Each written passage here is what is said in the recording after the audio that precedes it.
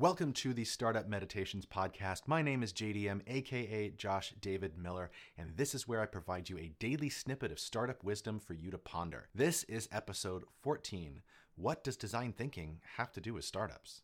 Business has been around for forever, I suppose, and yet design thinking is relatively new. So why is design thinking seemingly suddenly so important for business? What I mean to say is, before we get to design thinking, let's talk about why we need a new set of tools in the first place. Think about a traditional business. When a manufacturer wants to launch a new car, they reach back into the deep grab bag of data that they have about customers, about the marketplace, about the competition. They know who buys cars. They know who buys their cars. They know who buys their competitors' cars. They know who buys cars with hatchbacks. They know who buys cars that are only coupes versus sedans, who buys trucks. They know who buys cars with powered seats and memory seats and automatic driving, and who drives cars with the rails on top. Because they have all this data, they can go out and make a reasonable bet that this is something that would be potentially a good idea. When we're doing something innovative, we don't have the benefit of that information. We actually don't know very much at all. Not only do we not know a lot about our products because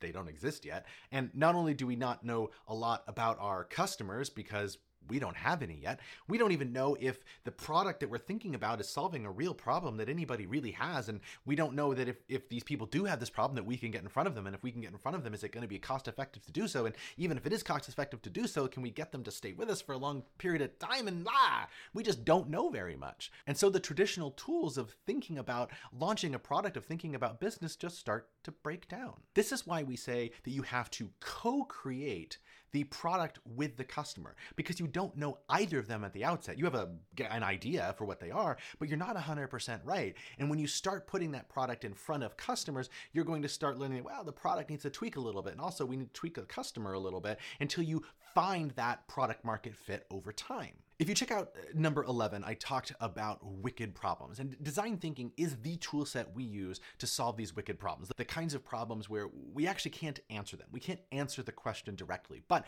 we can do work to try to clarify the problem that we're working on, like homelessness. We can't just give everybody houses and say homelessness is solved, because homelessness isn't the problem, and what is, I don't know. It's a wicked problem. That lack of clarity on the problem in question kind of sounds a lot like a startup. So design thinking is this simple 5-step process that you can follow. The first step is to empathize. That's to get with the customer, to understand who they are, where we find them, what are their problems, wants, needs, fears, etc.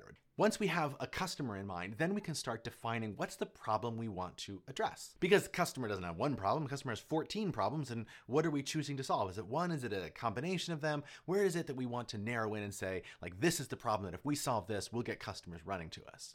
Then step 3 is we start to ideate around potential solutions. There's more than one way to skin a cat, and there's more than one way to solve a problem, and so we come up with all of the ways that we could potentially solve this problem. And then step 4 is to take that best idea that we had and create a rapid prototype that we can use to test whether or not that solution will work to solve our customer's problem.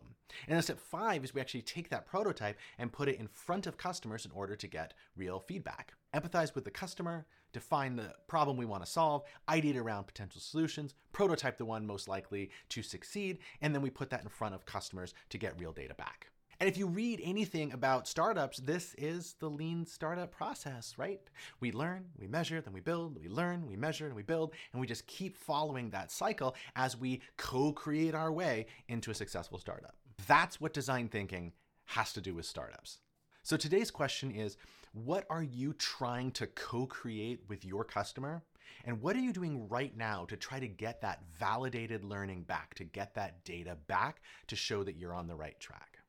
And that's it for today's episode. Thank you so much for listening. Make sure you like, follow, or subscribe in your podcast app of choice. And if you have thoughts, I would really appreciate a review. If you don't have thoughts, a 5-star review would be fantastic. And that's it. See you tomorrow.